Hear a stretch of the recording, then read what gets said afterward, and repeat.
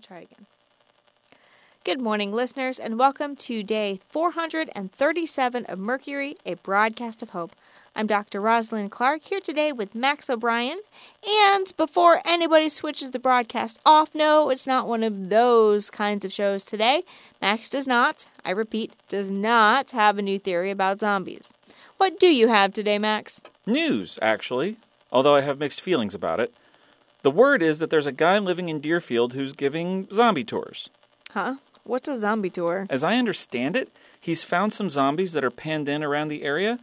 Some of them are being contained by water flows, others are stuck behind fences, but the point is that they're not just wandering around.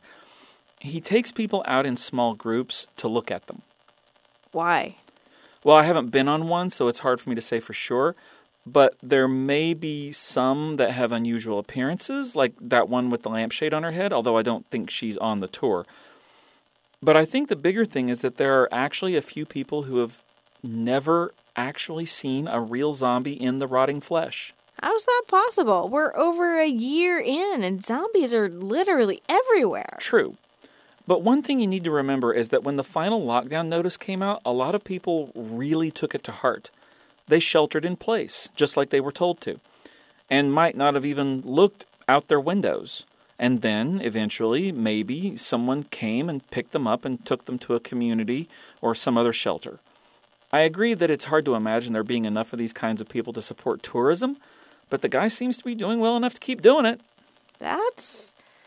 Well, I hardly know what to say. I mean, on the one hand, I guess it shows that the urge to go into business is just part of the human experience.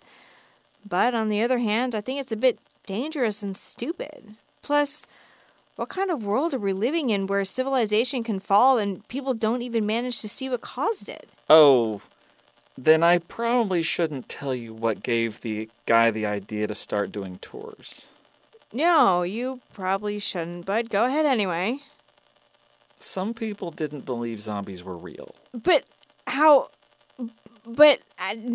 Since they'd never seen one, they just assumed it was a giant conspiracy, that the government had made them up to keep people indoors so they could do some kind of mass experiment on everyone. What kind of mass experiments are they think is being done? I don't know. You know how some of these conspiracy theories go? Use enough vague, frightening terms and some people will believe it. Chemtrails, extraterrestrials, flat earth. There's no actual evidence for their claims, but they keep hammering away at them and eventually get traction. Remind you of anybody? If you're referring to me, I'd like to point out that my theories are intended to explain the origins of our present situation, and that after you debunk them, I don't bring them back up again. That's a pretty poor conspiracy if I let it go that easily. All the popular conspiracy theories have been debunked countless times, but it's the fact that they won't go away that gives them staying power. You realize that's very circular logic. You realize there's not a lot of logic in most conspiracy theories. Touché. But surely the tours aren't still necessary. Well, I don't know about necessary, but they're certainly popular. I think the first few were for those folks who didn't believe, but then after that, they kind of got trendy. He gets enough people interested that he can take a group of 10 or 15 out about 3 times a week. Just when I think I've heard it all. Is he taking safety precautions? I mean, a few?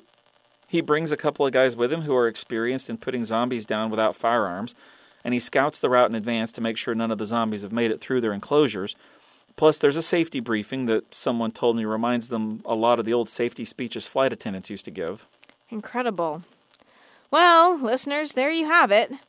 Proof positive that it takes all kinds. But seriously, folks, don't be like that if you can avoid it. The world is a scary place, but the scariest part about it is just that you don't know or understand parts of it. If you can take the time to get out and experience things, see different things, and make an effort to understand the point of view of other people, it gets a lot less scary. I guess that's what these tours are hoping to accomplish, to give people a way to have a deeper, more meaningful experience in the world. I just wish it wasn't necessary.